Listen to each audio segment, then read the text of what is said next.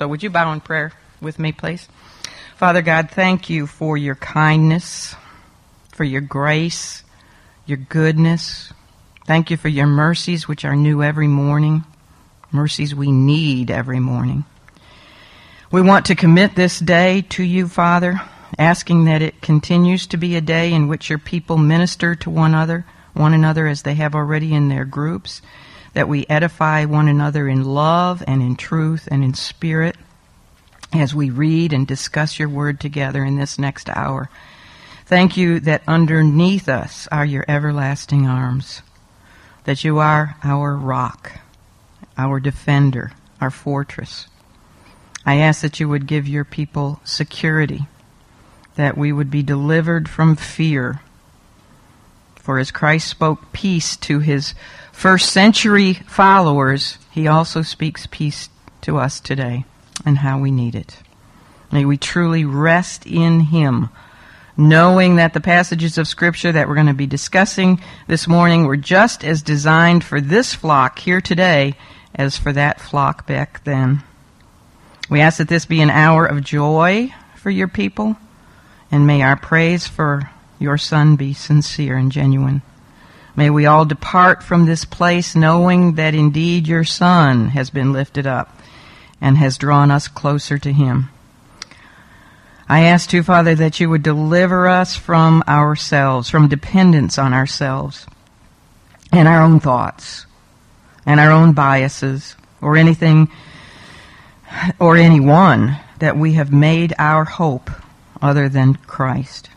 And if there happens to be someone yet in unbelief or resistance to the convicting work of your Spirit, may today be the day that she is brought from darkness into the kingdom of your everlasting light. Now go before us, for we pray in the name of our Savior. Amen. Just beginning with Luke 24, verses 36 to 43. And then we'll go over to John, but starting at Luke 24, verse 36. It says, "And as they thus spake." Who is that?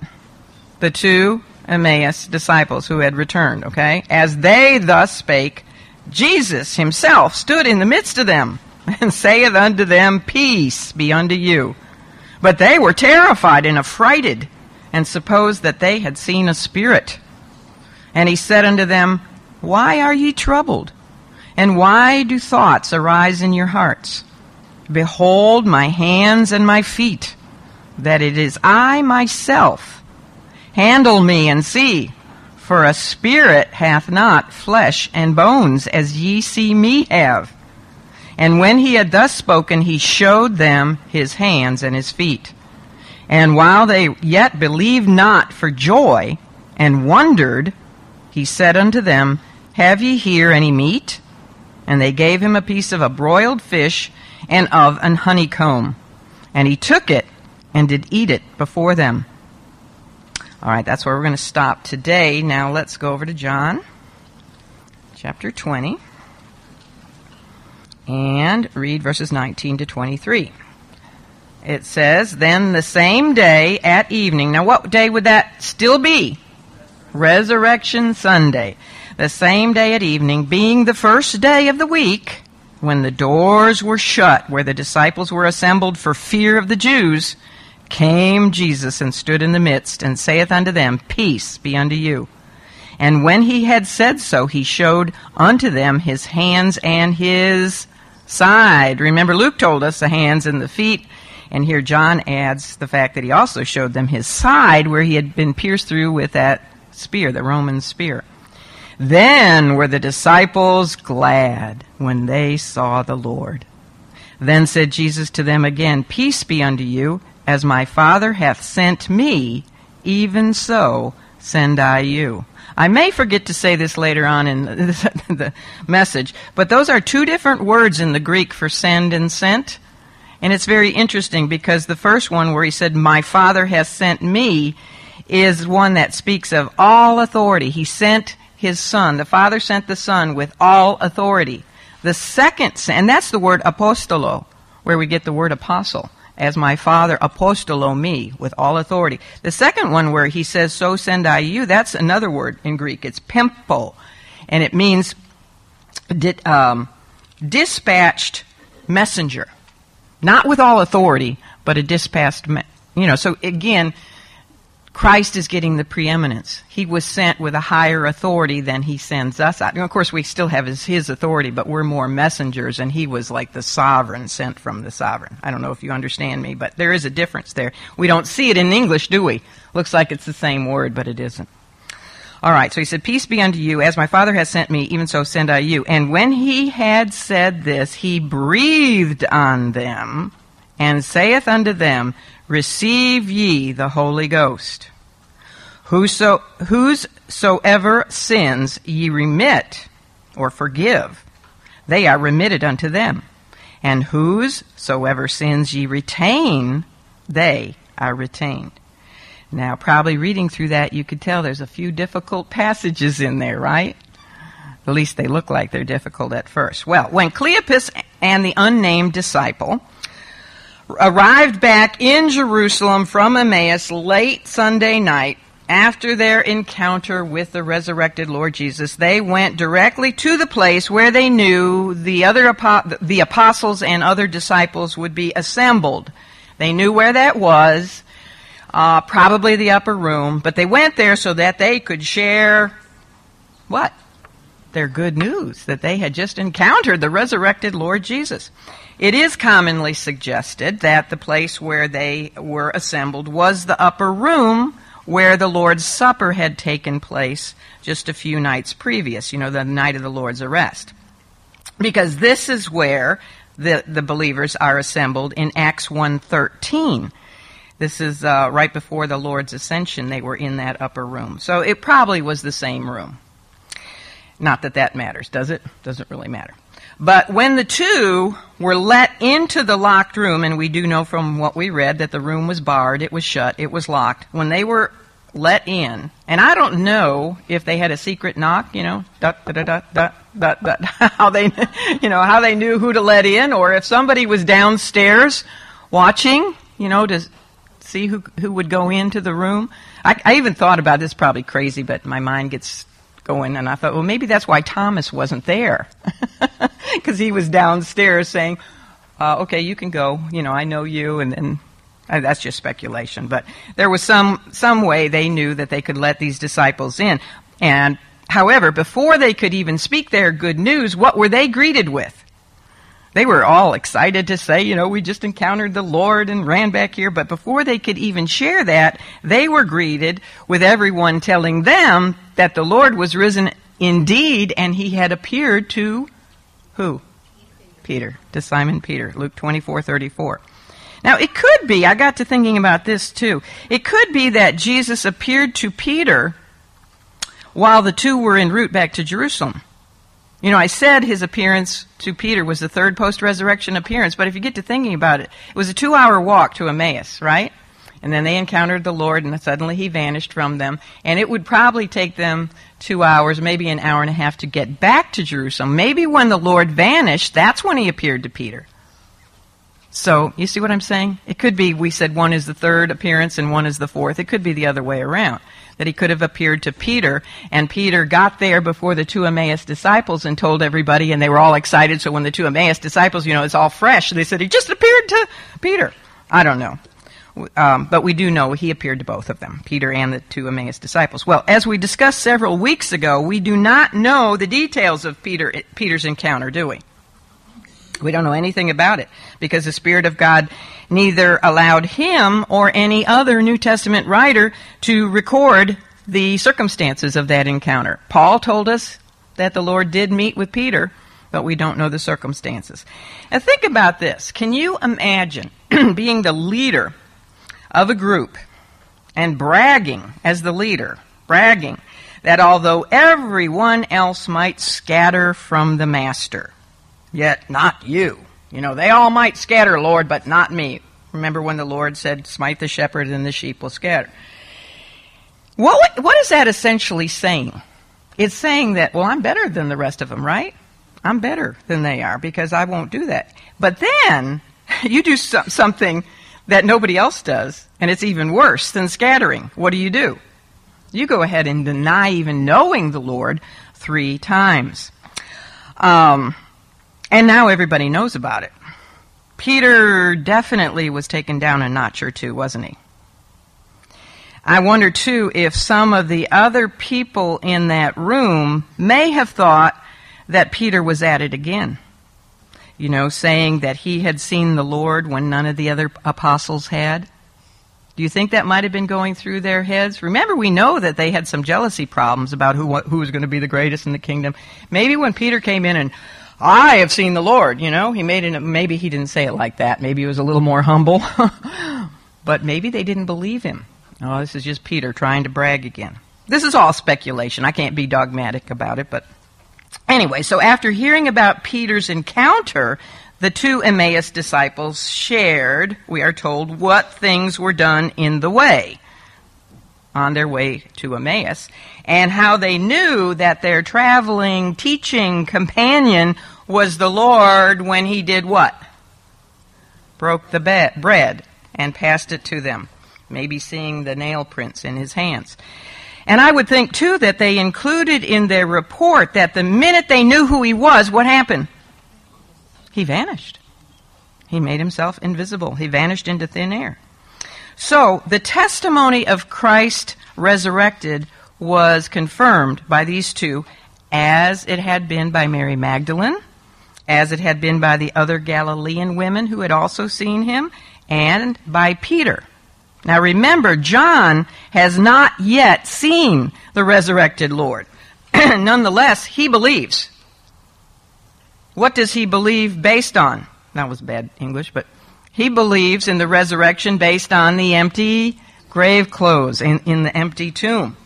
So you would think that by now every one of the Lord's followers in Jerusalem would have confidence that Jesus had indeed risen from the grave. But is that the case? We have a lot of people now coming and giving the same report. So you'd think they'd all believe, but that's not the case at all. We didn't get to Mark 16:13 in the lecture part of our lesson last week because I ran out of time, but I'm sure if you read your lesson, you did read about it. And this is regarding the report from the 2 returned Emmaus disciples, and it said, Mark said, and they went and told it unto the residue. It's kind of a funny term. And then what? Neither believed they them. When they went and reported it to the other disciples and the apostles in the upper room, they didn't believe them. Now, wouldn't you think that those who had already seen Jesus would believe these 2? I would. But maybe when they, in their report, said that Jesus appeared in another form, the others had doubts that it really was the Lord. Now, Mary Magdalene may have understood the other form bit of information because initially she thought Jesus was someone else too, right? She thought that he was the cemetery gardener. But the other women, the other Galilean women, when they saw Jesus, they knew him instantly, didn't they? Instantly. And they fell down at his feet and worshipped him, which apparently Peter did as well. I don't know. Probably Peter knew him as soon as he saw him, but maybe not. But John never saw him. So I don't know exactly who believed the report, but it does seem, I'm talking about the report of the Emmaus disciples, it does seem that the majority position was very skeptical that Jesus had actually risen bodily. That the report of these 2 sounded more like a spirit, both from the other form thing where they didn't know who he was, and then from the vanishing instantly. That sounds kind of like a spirit. So maybe they thought, they saw a spirit. We mentioned this before, but the Jews believed that the spirit of the deceased hung around the body, kind of like a helicopter, on earth for 3 days before it departed into the spiritual world. So maybe the residue here that Mark tells us about, maybe they believed that their friends just saw Jesus' spirit as he was getting ready for his 3rd day departure, but not that they had seen a bodily post-resurrected Jesus. Are you following me? So there was apparently division in the room. I am sure that if the Galilean women were in the room when the two Emmaus disciples came back, that they probably believed their report, because they believed, and I'm sure probably Mary Magdalene did too, after her, Mary and Rabboni thing. But there was obviously still those that didn't believe. And the division was regarding the exact nature of the supposed resurrection of Jesus. Was it just his spirit, or was he indeed resurrected bodily? Now, I want to stop for a minute and ask you a question. All right?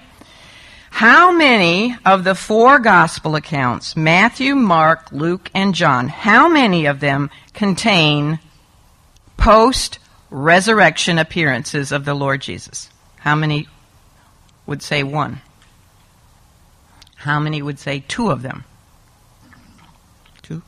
You're going for 2. How many would say 3 of them? Okay. Now, how many would say all 4 of them? How many didn't vote? I think most of you didn't raise your hand, and some of you are like, all 4 of them. All 4 of them give us post-resurrection appearances of the Lord Jesus. Think about this, lady. What are they called? The 4 Gospels? They could not be called Gospels without a resurrection. What does the Gospel consist of? The death, the burial, and the resurrection of the Lord Jesus. The Gospel is good news. And it would not be good news if Jesus just died and stayed that way. You have to have a resurrection if they are to be Gospels. And this, I'm telling you this, because this is important for those who, and there are plenty of people, and you can pick up commentaries and they'll say this. There are people who say that Mark chapter 16, verses 9 to 20 should not be in the Bible. But if you stop with Mark 16:8, you don't have any post-resurrection appearances of Christ. You just have angels saying, he's not here, he's risen. But anybody could eventually, over the centuries, say, well, that was just some women seeing some angels, and who can trust that? You have to have post-resurrection appearances. Well, when we put together the 4 gospel accounts, we find that there are 130 verses from the Sunday morning activities at the tomb to the ascension of the Lord Jesus Christ. Some whole books in the Bible don't even have that many verses, 130 verses. And then if you add the 160 verses on the resurrection that are found in the New Testament epistles, there are almost 300 verses that talk about the resurrection. Plus, then you have the whole book of Revelation. It's not an epistle. We don't call it an epistle. The book of Revelation is all about the resurrected Savior. Why is the resurrection so important? Well, because we are told that we must believe in order to be saved, we must believe in our heart that God hath raised Christ from the dead to be saved. If Jesus did not raise bodily from the dead, then our faith, as Paul says in Corinthians, is utterly in vain. For since Jesus said that he would raise back his temple, meaning his body, in 3 days. If he didn't raise back his body in 3 days, he's a liar. He couldn't keep his predictions. Therefore, he is not our Lord and Savior, and we are still dead in our sins. That's why the resurrection is so important. Well, before the Lord's appearance in this upper room, which is his 5th post-resurrection appearance, before his appearance there was something else in the room besides division. Some believing the Emmaus report and some not. So there's division in the room, but there's something else going on in that room. There was fear in the room. John 20:19 describes the scene of the gathered believers that Sunday evening this way. He says, then the same day at evening, being the first day of the week, when the doors were shut, and that in the Greek means barred, they were locked, where the disciples were assembled for what? Fear of the Jews. By this time, this is late Sunday evening, and by Jewish time, it would really be Monday morning. But all of a sudden there's a big change, and now it's on Christian time. That's why we celebrate the Lord's Day on Sunday, right? Everything changed. So their time, this is early Monday morning, but the Bible is calling it the first day of the week, Sunday. All right, so they're there, it's late, and by this time we know that everyone in that room has heard the false report being spread by the soldiers who had stood guard at the tomb, who had been richly bribed, of course, by the Jewish chief priests. And what was that false report that they were bribed to spread? It was that the disciples had stolen the Lord's body while the soldiers were sleeping. Such a crazy thing. But anyway, the apostles had obviously heard that. And they would know that, or figure that there was a warrant out for their arrest. There really wasn't, but they would think that there would have been if the Jews, really believed that they had stolen the body, but they didn't really believe it. So there was no warrant out for their arrest, but they didn't know that. And many people, of course, in Jerusalem would be easily able to identify the apostles. Remember when he rode into Jerusalem on the colt of a donkey and all the multitudes were around? They knew what Jesus looked like. He'd been in Jerusalem many times. They knew what his disciples looked like. So they could have easily been picked out. So they're hiding. They're hiding their faces in this upper room. And they're gathered behind closed, locked, barred doors because of their fear of the Jews. Even their conversation probably was carried out in low tones, maybe whispering or murmuring. So we find then that the atmosphere in that room was tense. It was tense with not only division, some believing, some not believing, but it was also tense with fear, as well as a high level of excitement. You have to admit there's going to be excitement in that room, because some know they definitely have seen the Lord. There is a strong mixture of definite faith, potential hope, and impossible probability. Something interesting to think about is that the shocking event that took place next, which was, of course, the sudden appearance of the Lord in the midst of them, that may have happened at the exact moment that the two Emmaus disciples were describing how Jesus had just vanished from their sight. I mean, that would be a good time for an entrance, wouldn't it? We do know, because the Scripture tells us in Luke 24:36, that the event happened while those two Emmaus disciples were yet speaking. And that's the end of their story, isn't it? So just maybe they're finishing up their account, and they said, when he broke the bread and we knew who he was, he disappeared, and then just as they say that, he appeared, made himself visible right there. Wouldn't you have loved to have been there?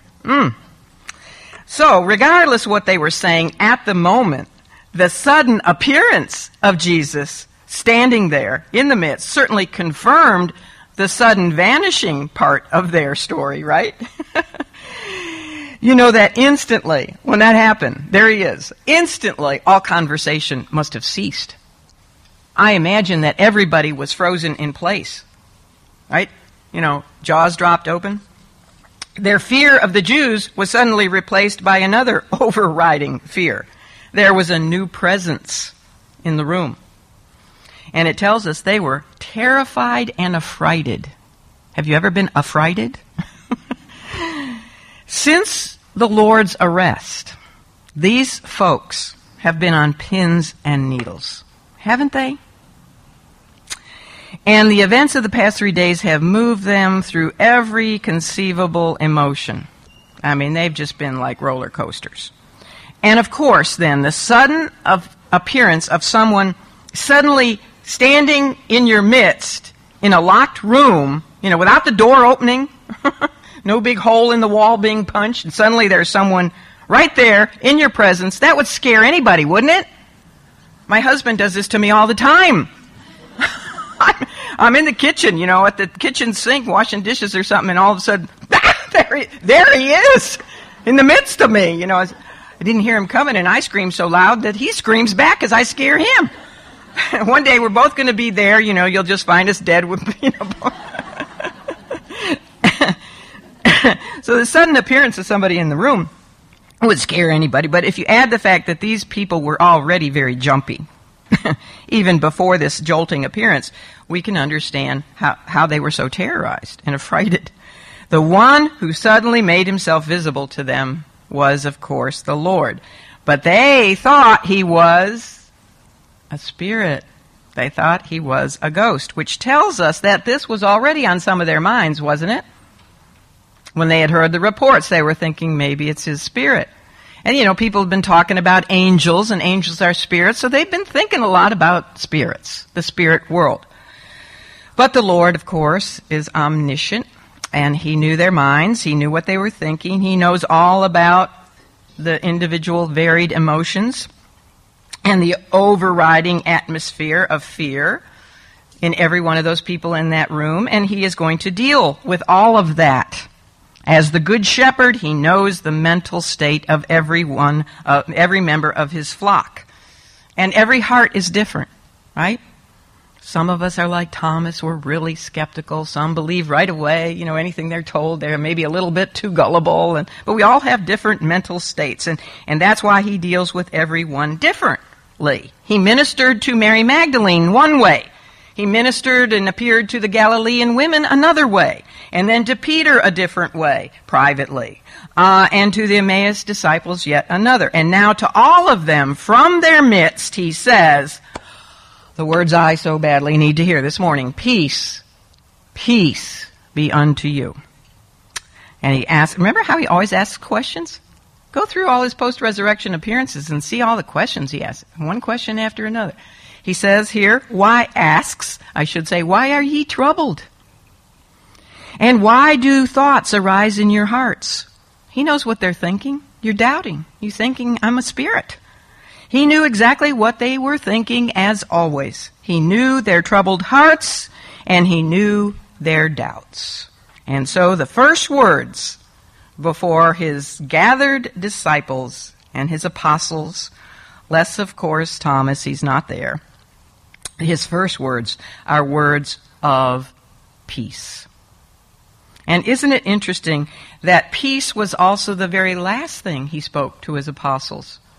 On the night of his arrest, remember, he started out the farewell discourse, John chapter 14 and 15. Then they left the room, and as they're going to the Mount of Olives, he speaks the contents of John chapter 16. It's all called the farewell discourse. And what are the last words in that discourse before he then prays to his Father? John 17, the high priestly prayer. The last words are these. He says, these things... And here he's referring to the whole discourse. This is at the end of John 16, verse 33. These things refers to John 14, 15, and 16. He says, these things I have spoken unto you, that in me ye might have what? Peace. So the last thing he ever said to his men before he went to the cross, he was arrested and went to the cross, were words about peace. He says, in the world ye will have tribulation, but be of good cheer. I have overcome the world. So last words, the first words about peace. And peace was exactly what they needed.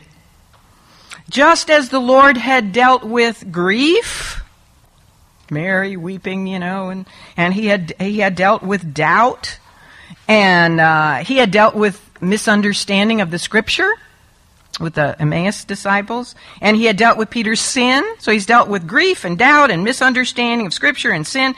Now he deals with fear. When he said, peace be unto you, he is not giving some kind of formal greeting like the Jewish people do in Israel today when they say shalom. When they see each other like we say hi, they say shalom, peace. He's not, the Lord doesn't ever waste words. He's not just giving a formal greeting like we say, how are you? And if you're going to say how are you, stick around to hear how they are. You know how we do that? Hi, how are you? And then you keep walking? I don't really want to know, but how are you? He knew here. He's speaking peace for a reason. And we know this because he repeats it twice. Look at verse 19 and again in 21. He knew that these people needed rest in their spirits. Now this reminds me of another time when the disciples had been apart briefly from Jesus. And they were full of anxiety and fear when they thought that they all were surely going to drown in the storm-tossed Sea of Galilee. Remember that?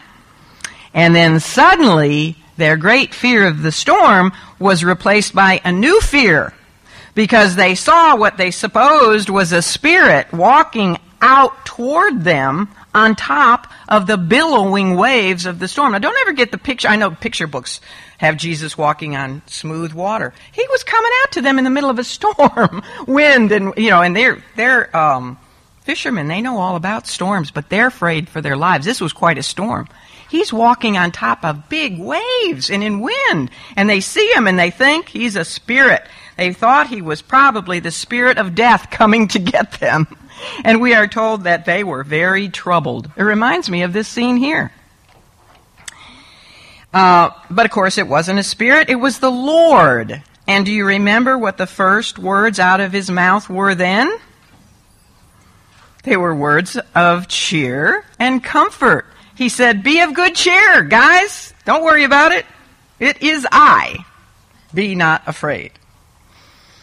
And then, as we discussed, the night of the Passover supper, when the disciples were also very anxious and very fearful, especially after he had given them all the predictions about that he would be betrayed by one of them, that he would be arrested and suffer and die, and he talked about their own defection from him, that they would all scatter, and he told Peter that he would even deny him. So they were all anxious that night, and then he had likewise spoken words to comfort and cheer them. That's what John 14 is all about.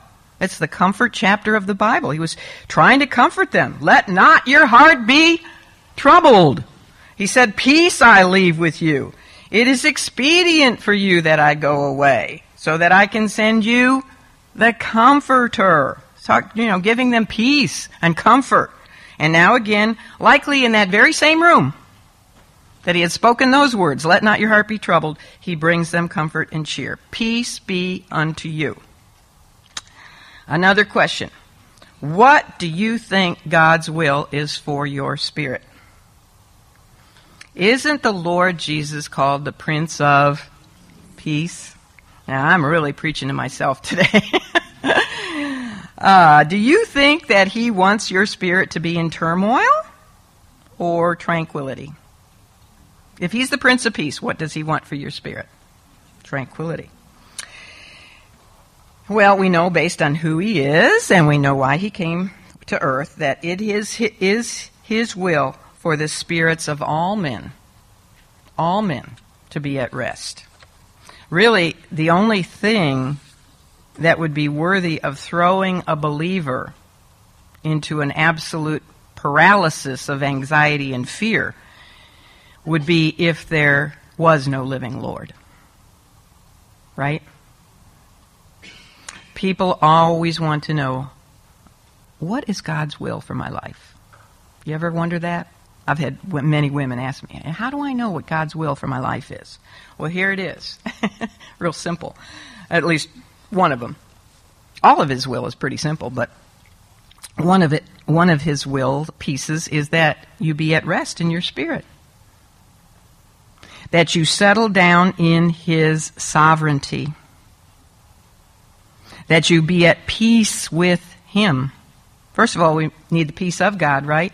A peace with God at salvation. Make our peace with God by being saved. And then we need peace of God, that peace that passes all understanding. Didn't the Lord say, "Come unto me, all ye that labor and are heavy laden, and I will give you" what? Rest. And then he went on and said, "Learn of me."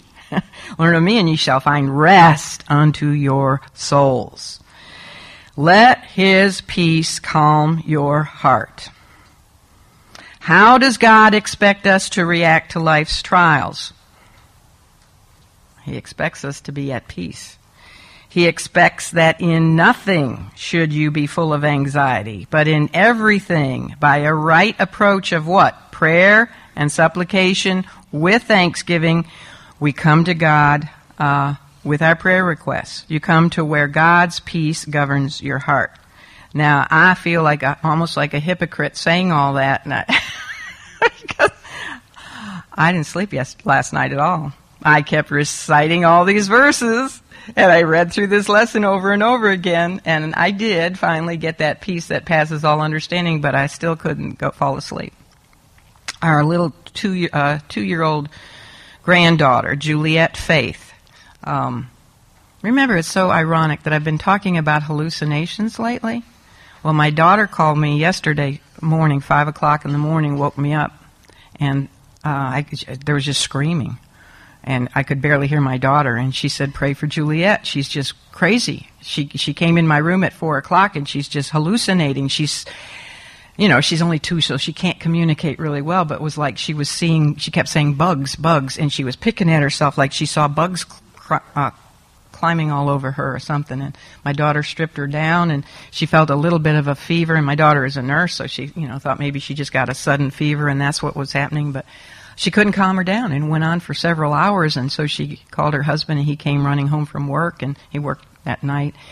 And they went to the emergency room, and I got a phone call during Sunday school, and then after church I got another phone call, and she said they're going to do an MRI and a CAT scan and lab tests and all this kind of thing. But she was just always in the background and screaming, and it was just, I said, should I come? I'll cancel Bible study, I'll get in the car, it takes me 5 hours to get there, I'll be there in 4. And I said, please let me know. Well, then I didn't hear.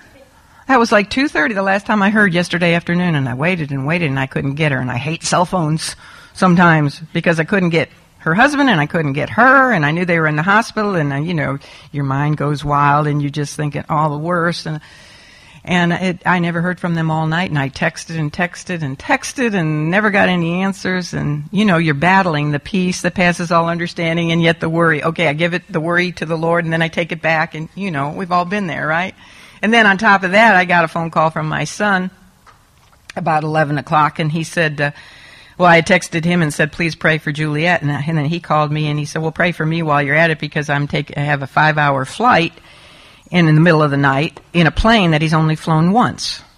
My son is with the Navy SEALs. He's a fighter pilot, but he's with the Navy SEALs, go figure. But everything he does is, so then I had that on top of it, and then the water came rushing in the house this morning. And so if anybody needs peace, I need a little bit of that peace. But anyhow, it is possible.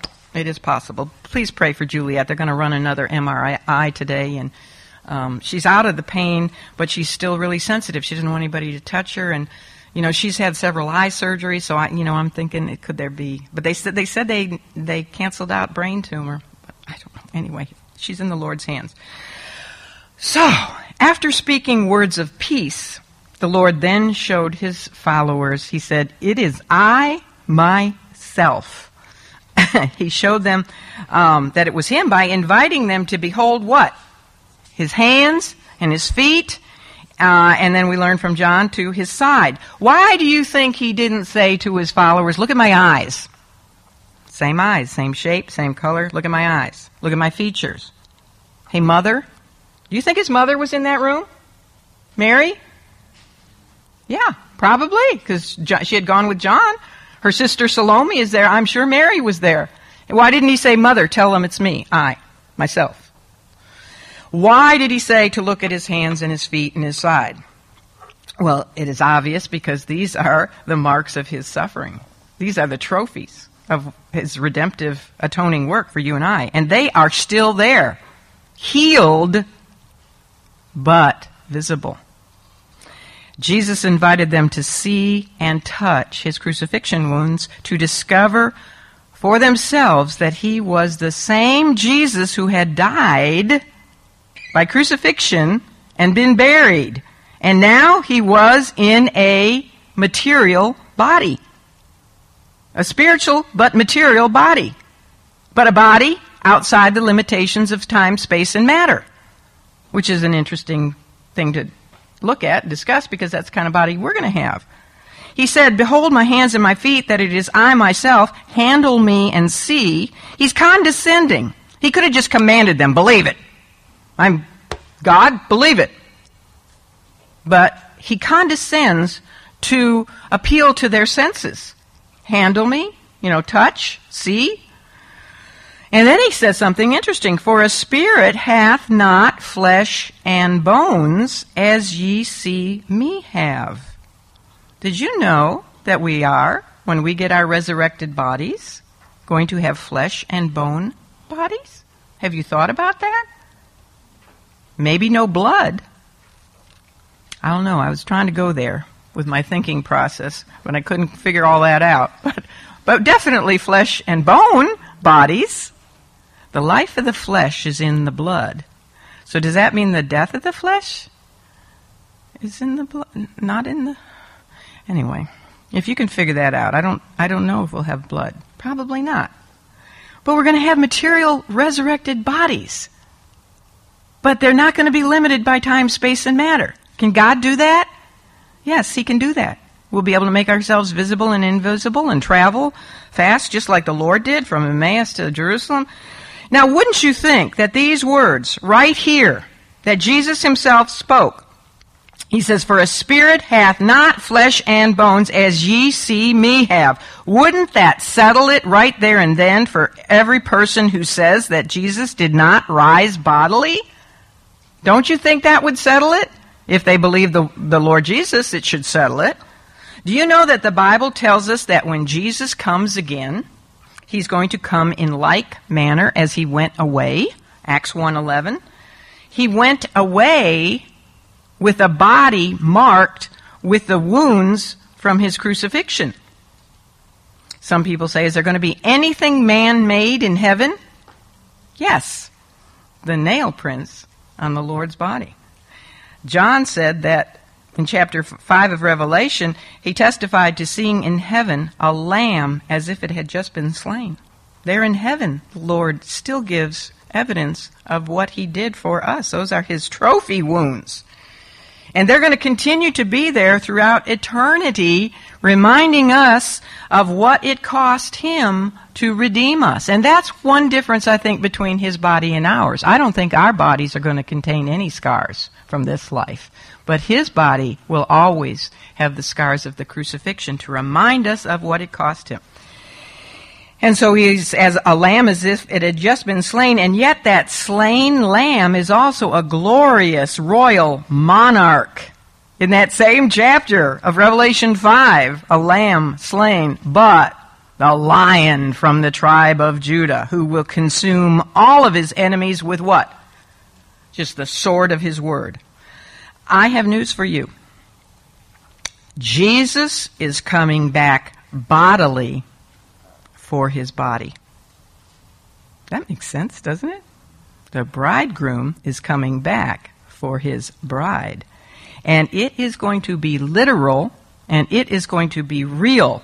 It's not going to be some spiritual, allegorical, metaphorical, pie-in-the-sky kind of a thing, which many churches teach. It's just something spiritual. I got to thinking, why do so many people not believe in the literal return of the Lord Jesus Christ? A lot of people don't teach in the rapture or in the return of Christ at His second coming. Well, I got to thinking about that. I thought, well, maybe it's because they don't believe in His literal resurrection, bodily resurrection. If you believe that He only rose in spirit, then you're also probably going to tend to believe that His return will simply be some kind of a spiritual thing, not a literal king, flesh and bone, material body king, who comes back to reign on a literal throne in a literal Jerusalem on this literal earth.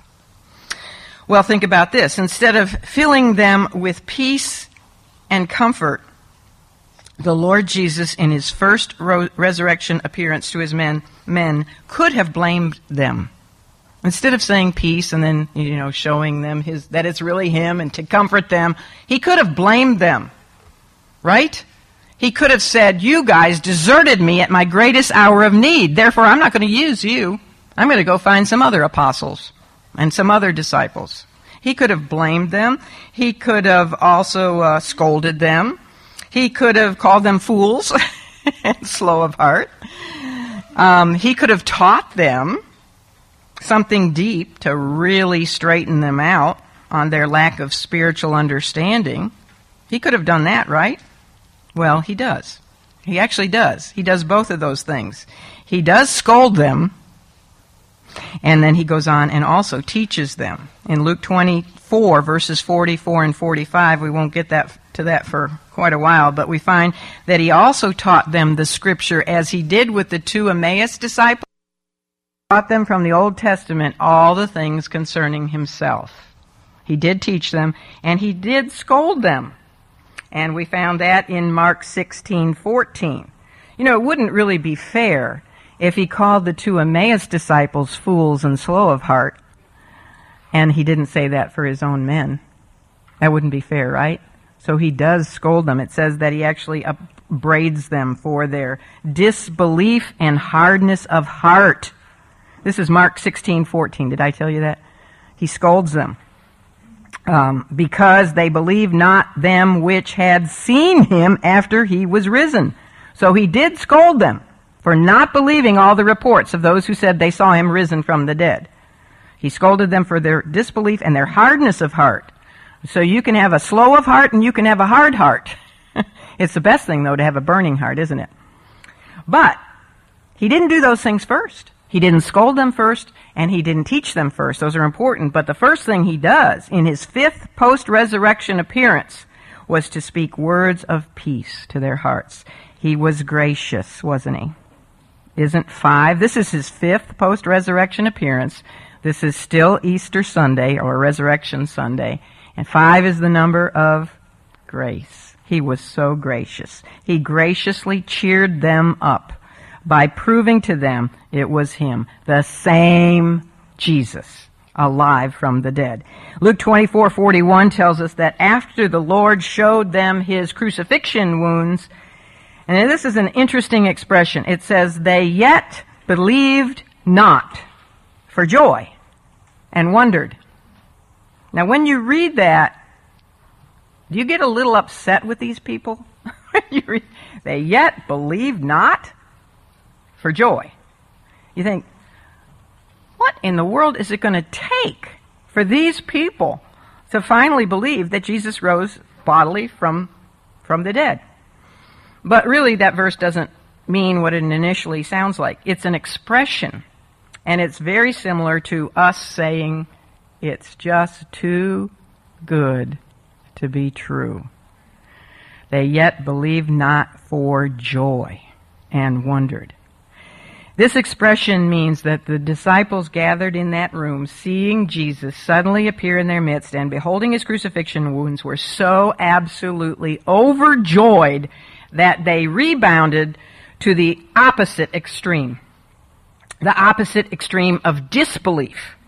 Now, they could not believe for the joy of believing. You get it? So much ecstasy filled them with new hope that they were a little bit scared to really believe it. It was just downright too good to be true. I mean, how could this really be him in his once dead body and yet now alive physically before us? But he very quickly assured them that it was indeed wondrously true. And their joy could just spill out over the top. What did he do to further assure them of his physical presence? What did he do next? He shows them his wounds, and then he asks them for a piece, if they have any meat.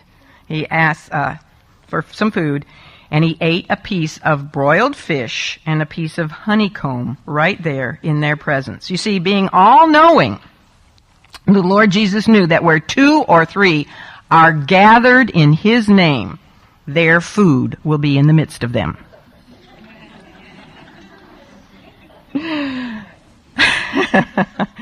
He asked for food, and he ate it right in front of them. Why did he do that? Was he hungry? Do you think he was hungry? I mean, he'd been through a lot. He just walked to Jerusalem and back. No, he didn't walk. Whatever he did to get there. But do you think he was hungry? Are we going to be hungry in our new physical body, in our new spiritual bodies, our spiritual, physical, incorruptible bodies? You think we're going to be hungry? No. We're going to eat because we like the taste of food. That's why we eat now, isn't it? The good news is that we can eat in our new glorified bodies. That is good news, isn't it? I would hate to give up eating. But he ate. And he didn't eat because he was hungry. The reason he ate before his people was so that their faith in his bodily resurrection would be utterly grounded. Because I live, ye shall live also. How will we live also? When we see him, we will be like him, right? We will live in a resurrected material body. How did Job know that? Job, the book of Job. Talk about a guy needing peace, right? Whew. Do you know he was pre-Mosaic? He lived before Moses. There was no Bible when Job lived. He lived at the time of the patriarchs. And yet he said these words. He said, "For I know that my Redeemer liveth." Oh, he knew about Genesis 3:15, the promised seed of the woman, didn't he? Job said, "For I know that my Redeemer liveth, and that he shall stand at the latter day upon the earth." Is that a literal second coming of the Lord Jesus? "And though after my skin worms destroy this body, yet in my flesh shall I see God." Whoa. What is that except a bodily resurrection? Job believed in a literal bodily resurrection. First guy to ever write anything. Job precedes Moses. That's amazing. How do you think he knew that? He got it from Adam and Seth and Enoch and, down through the patriarchs. They passed it along to one another. What had seemed too good to be true was fully realized by these believers in this room, and there was a huge transformation. You better believe it, in the atmosphere of that room. No more reason to fear the Jews. No more doubt. No more disbelief. No more tears. No more despair. No more disappointment. No more need to fear death or the grave. John gives us the understatement of the centuries when he says, "Then were the disciples glad when they saw the Lord." Is that not an understatement? I imagine they were doing a dance like David did before the ark. This is exciting. Then were the disciples glad when they saw the Lord. I bet so. And you know what, my dear sisters in Christ? One day when you see the Lord Jesus Christ, I guarantee you, you are going to be glad. And I am going to be glad. Well, I wonder if any of the apostles remember the Lord's words to them on the night of his arrest when he had said, this is also part of that farewell discourse, he had said, "Verily, verily, I say unto you, that ye shall weep and lament, but the world shall rejoice." Did the world rejoice when Jesus was crucified? Yes. "And ye shall be sorrowful, but your sorrow shall be turned to what? To joy." And he said, "I will see you again, and your heart shall rejoice, and your joy no man taketh from you." Jesus was alive. Everything changed in a moment for these guys. Come what may, nothing could ever separate them from the love of Christ. Not life or death or angels or principalities or things present or things to come, nor height or depth, nor any other creature, including themselves, could ever separate them from the love of Christ Jesus, right? Nothing can separate us. And they all, they gave their lives, all the apostles gave their lives for this truth. They knew what they saw, and they believed. And there was one missing. He missed out on a lot, didn't he? He had to wait another whole week before he got all this joy. But now that he had dealt with their fear and their grief, both of which were caused by their disbelief, right? Their fear and their grief. They didn't need to have either one, did they? "For God hath not given us a spirit of fear." This is one verse I kept saying last night. For God hath not given us a spirit of fear, but of power and of love and a sound mind. They didn't have to have fear. They didn't have to have grief, did they? Both of those things were the result of their disbelief in his literal words and their misunderstanding of Scripture. But this is when the Lord again, for the second time, said to them, "Peace be unto you." For now they truly could have peace. And here's something for us to think about. Even though there was nothing different about their immediate circumstances, there wasn't. Aren't they still in the upper room behind closed doors? They're still in that room. They're still hated by the Jews. They're still accused of having stolen the Lord's body. They still thought they were in danger of being arrested and even possibly crucified. And yet, they don't really care anymore, do they? They don't care. Their hearts were in the clouds. And we had a burning heart one day and a cloudy heart the next, up there. They're way above their circumstances. They had that peace that passes all understanding. That peace that is available for you and I as well. So the Lord's appearance was for the purpose, we find out next, of commissioning his disciples to a task set before them. That's what we find in John 20, verses 21 to 23. This roomful of people was to be sent out with the assurance of the Lord's resurrection. And thus they had a message to spread, didn't they? Best message you could ever spread. He says to them, here's their mission, "As my Father hath sent me, even so send I you." The Lord's people have a mission.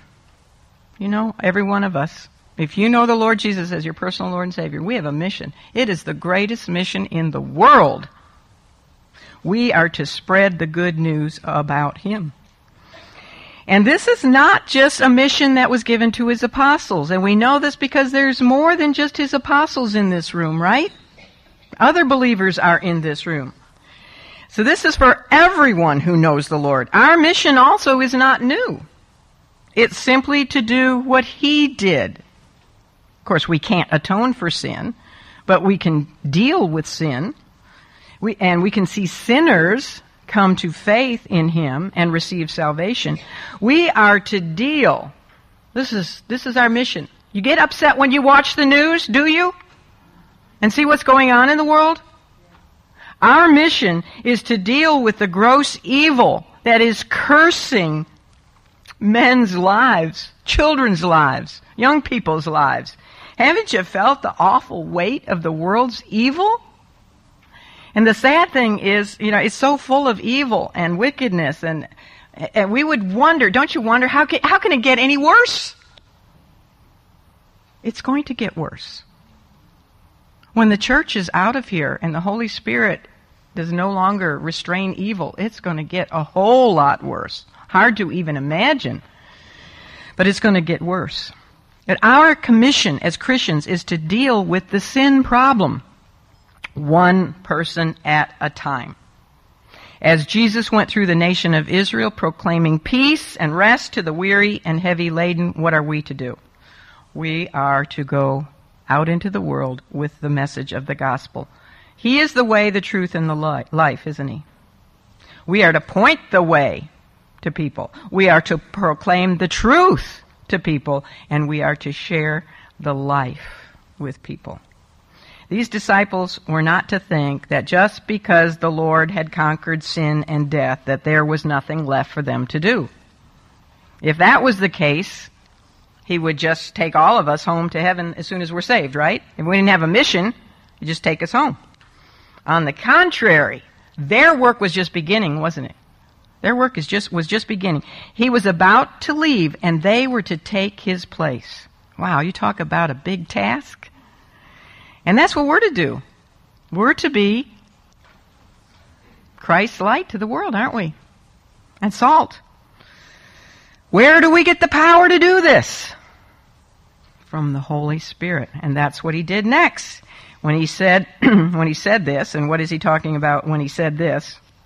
When he said, "As my Father has sent me, so send I you." When he had said that, it says, he breathed on them and saith unto them, receive ye the Holy Ghost, the Holy Spirit. Okay, now, anybody got some questions about that one? Yeah. There are different views on this. Some say that this was just a symbolic gesture. Now it's not very helpful to look at the Greek word where it says he breathed on them. Now that's the Greek word pneumate, breath, like wind or spirit. It's where we get the word pneumonia. It starts with a P, pneumate. And unfortunately, this is the only use of this word here in the New Testament. So we can't look at another passage to get help.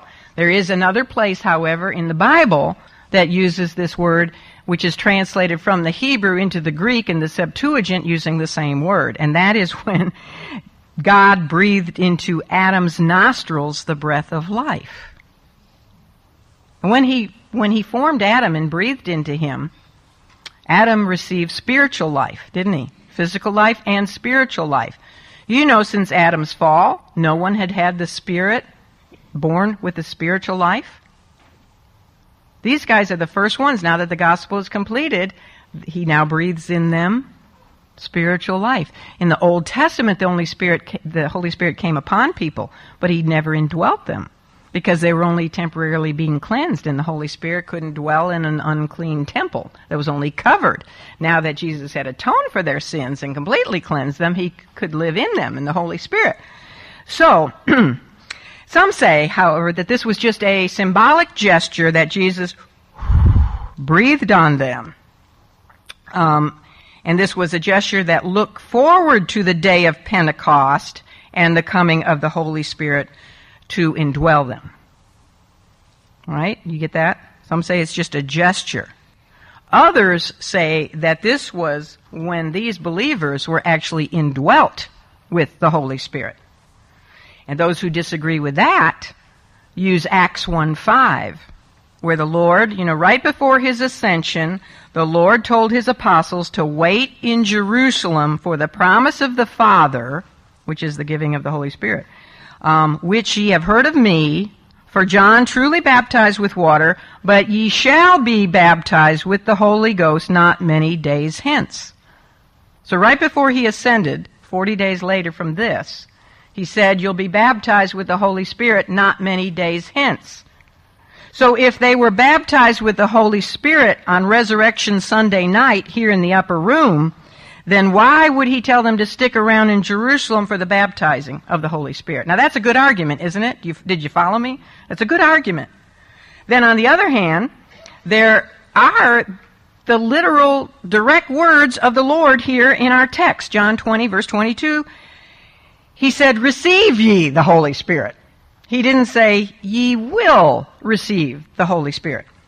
And I looked it up, and he says, receive ye the Holy Spirit.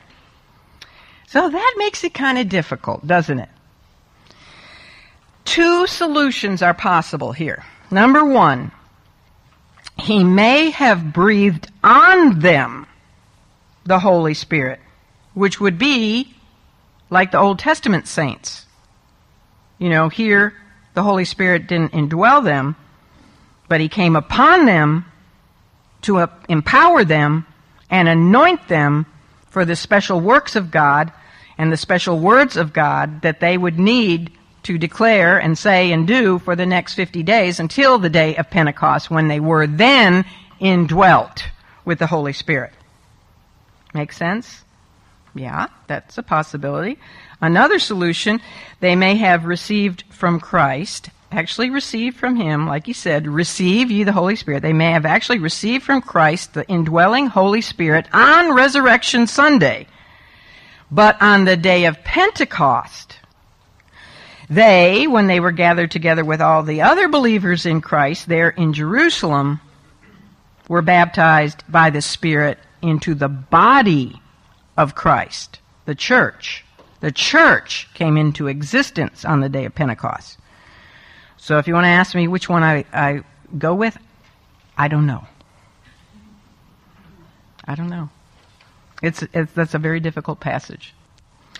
Well, the final recorded words of Jesus in his fifth and final post-resurrection appearance on Resurrection Sunday are given to us by John. He says, "Whosoever sins ye remit, or forgive, they are remitted unto them, and whosoever sins ye retain, they are retained." Now, when you consider that verse, and I'm almost done, it's important to consider it in light of its setting. This was not something, again, that the Lord spoke only to his apostles. Remember, there's other believers in this room. Jesus was not giving the apostles or even this select group of believers the privilege and authority to forgive sins or not to forgive sins. No person can arbitrarily absolve another person from sin. Not even God does that arbitrarily. He could, but he doesn't. He says, I'll absolve you of your sins if you believe in my Son, in his death, burial, and resurrection. No one but God can forgive sins, right? If one of you come to me and say, I have sinned, Mother Catherine. I was trying to think what to call myself. I had trouble even saying, I have sinned, and I say, okay, my dear little one, I forgive you. You are absolved of your sins. And I say that, and then heaven forgives you. No one but God can forgive sins. That's why they accused Jesus of claiming to be God, because he said, your sins are forgiven you. The forgiveness of sins is only made possible by one's faith in the shed blood and the death of the Lord Jesus Christ on behalf of his or her sins. Nowhere in the book of Acts or in any New Testament epistle is there even a single case of an apostle or even a disciple of Christ remitting the sins of anyone. What we do, however, find is them going everywhere preaching repentance and the forgiveness of sins through faith in Christ. Followers of the Lord are not authorized or empowered to provide forgiveness. We are the proclaimers of forgiveness. You see the difference? We can't provide forgiveness. My word, how ridiculous. But are there priests that think they have that kind of power? That's dangerous to give somebody that kind of power. But we can proclaim forgiveness. When a person believes the gospel message, when they repent of their sins, when they put their trust in Jesus Christ, then the witnessing Christian can say, your sins are forgiven, based on the authority of God's word. That's what his word says. Repent and ye shall be saved. They're proclaiming what heaven has already done. They don't proclaim it first and then heaven does it. So the Lord's words here are for all genuine believers who serve him in the power of his Spirit using the gospel message. It doesn't make any difference how high or humble their position. It is through every one of us who know Jesus as Lord and Savior that he desires to reach out to the world with his saving message. Who does the saving work? He does. The Holy Spirit does. We don't. We're merely instruments, right, through which he speaks the truth of God's word. All right. 2 weeks in a row, 12:30, maybe 1 minute. Let's pray. Father, thank you for the gospel and for the power of Jesus Christ to save. We ask that you would turn our hearts entirely to him, not only today, but every day of our lives, and away from any lesser, vain hope. We pray that nobody would leave here trusting in anything or anyone other than Jesus Christ, the one mediator between God and man. I ask that you would indeed use these women this week in their mission as ambassadors to spread the gospel, help them to be salt and light with everyone they come into contact. For we pray in your name. Amen.